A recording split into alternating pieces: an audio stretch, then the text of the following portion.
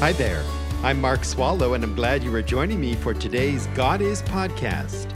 Let's get started learning who God is. Thank you for joining me today from wherever you are and by however you listen as we meet together coast to coast here in the United States and all the way around the world. And let's pick up our Bibles now at the New Testament book of Acts, chapter 2 and verse 23. The Lord's Apostle Peter is preaching a sermon, and listen to what he says. Acts 2:23. This man, delivered over by the predetermined plan and foreknowledge of God, you nailed to a cross by the hands of godless men and put him to death. And yesterday we learned this man is Jesus Christ. We divided this verse into two parts. Part 1 reads, this man, delivered over by the predetermined plan and foreknowledge of God. And part 2 reads, you nailed to a cross by the hands of godless men and put him to death. Herein is the providence of God. It is God's will that Jesus be crucified. Therefore, God the Father providentially directs the actions of godless men who put Jesus the Son to death. And we learned what the words or phrases delivered over and predetermined plan and foreknowledge of God mean. Were you not with us on Monday? Well, then be sure and get over to the God Is website and listen to the God Is podcast. godisministry.org. That's godisministry.org. What was taught here yesterday is foundational to understanding the providence of God in the death of Christ. So please listen to the podcast. And when we were so rudely interrupted by that sticky time limit we are constantly dealing with, me especially, I had not quite finished my comments on the foreknowledge of God. So let me go back and finish what I want to say, then we shall move on to part 2 of verse 23. Are you with me? Great. Onwards. It is crucial we understand what this word foreknowledge means. When we read that God had foreknowledge of the death of Christ, we might assume this only means that God knew beforehand that Jesus would be crucified. It is like God, way back in eternity, looks way down the corridor of future time. He sees Jesus hanging on the cross, and so God has foreknowledge of the crucifixion. He knows about it before the rest of us do.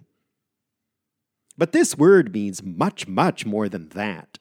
It means God made the previous determination. God specifically planned. God intentionally made it so that the death of Christ is God's perfect will. God is active in planning for the death of Christ. God is not passive in the death of Christ. Make sure that you do not make God passive here. He is no casual observer. He is intimately involved. God makes absolutely certain that Jesus will be delivered over to death. It must happen exactly the way it did happen.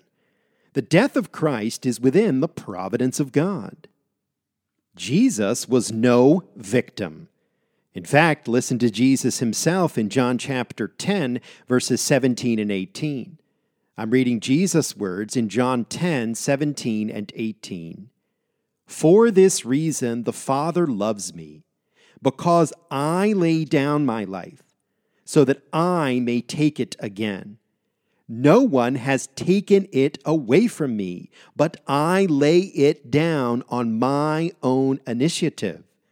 I have authority to lay it down, and I have authority to take it up again.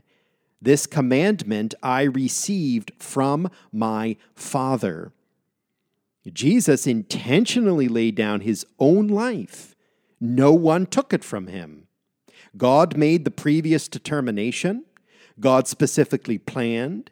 God intentionally made it so that the death of Christ is God's perfect will. God is active in planning for the death of Christ. God is not passive in the death of Christ. This is why Jesus says, I lay down my life. No one has taken it away from me. In eternity past, In the mystery of the Trinity, God the Father and God the Son were in perfect agreement that at the appointed time on earth, the man Christ will die. A lot of people miss this. Jesus was in control of his own death. He was in charge of it. Jesus is not a victim in the sense that his crucifixion did not happen against his will, but rather in his will, at the time of his will, even at the place of his will. And if we had more time, we could go back to the Gospels and I could highlight for you several verses that make this obvious. But as we need to keep on moving on, we affirm that the death of Christ was all in the providence of God. Jesus is delivered over to the godless men according to what? According to the predetermined plan and foreknowledge of God. Having established that Acts 2:23 is a verse in two parts, and having understood part 1, let us now move on to part 2. Peter preached, "You nailed to a cross by the hands of godless men and put him to death." What we have here is also the providence of God in the evil and sinful acts of godless men. Peter says that his audience, the ones listening to him, are guilty of killing Christ. And you might want to stop Peter. Well, you cannot stop Peter. He is with the Lord. You might want to stop me and say, hold on. You just got finished telling us that Jesus was crucified because that was in the predetermined plan and foreknowledge of God. God planned it. But now you are saying the men who carried out the crucifixion are responsible for it? Aren't you contradicting yourself? Because God planned Christ's death, isn't God responsible for Christ's death? Shouldn't the people who killed Jesus be absolved of any guilt? Well, I think that's a fair question, but the answer is there is no contradiction. Two things are true at the same time.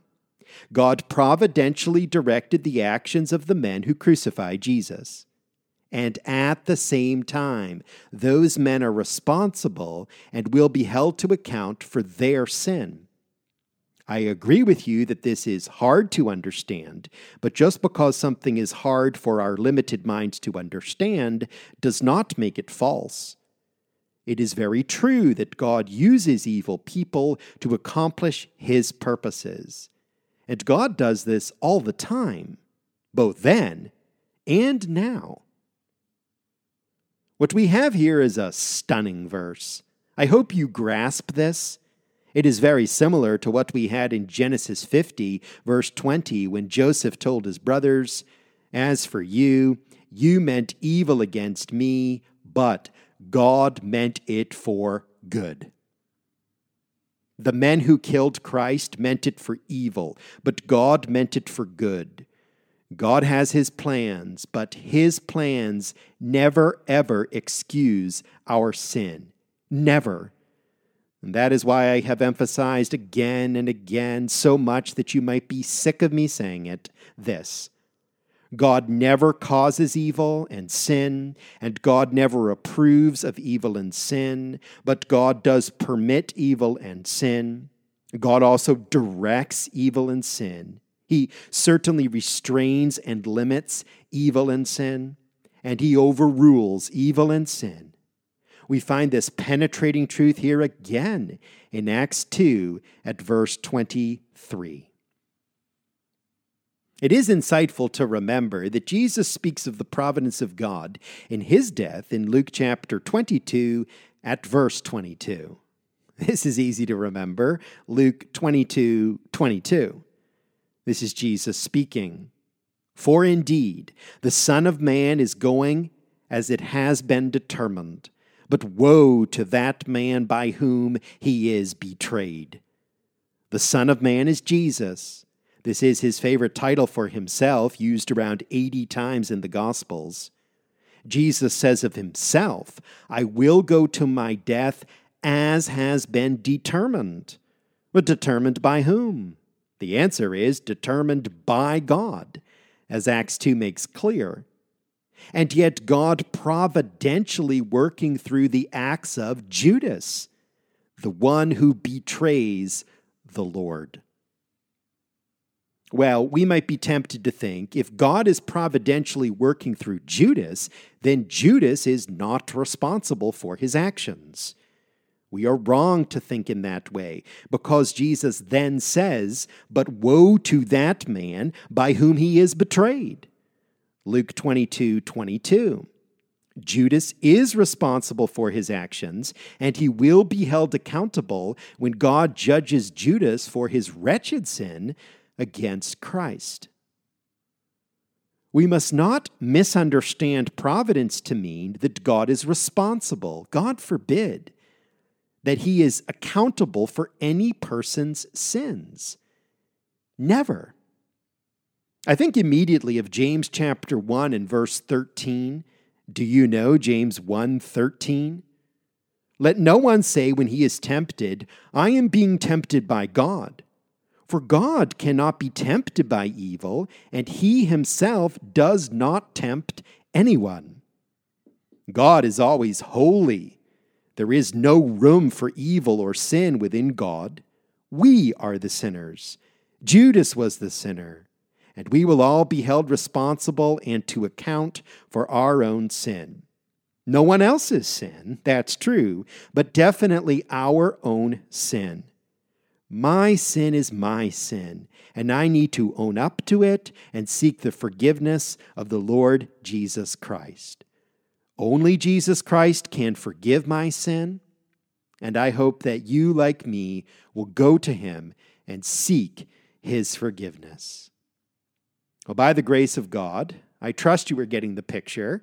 Acts 2:23 shows us how God's providence overrules sin for good. And yet, the sinner is still responsible and accountable for his or her own sin. Join me again tomorrow for God Is. Thank you for listening to this God Is podcast. Drop me an email and tell me what you think. Mark@godisministry.org. That's Mark@godisministry.org. Please do share this with others, and be sure and join me for the next one.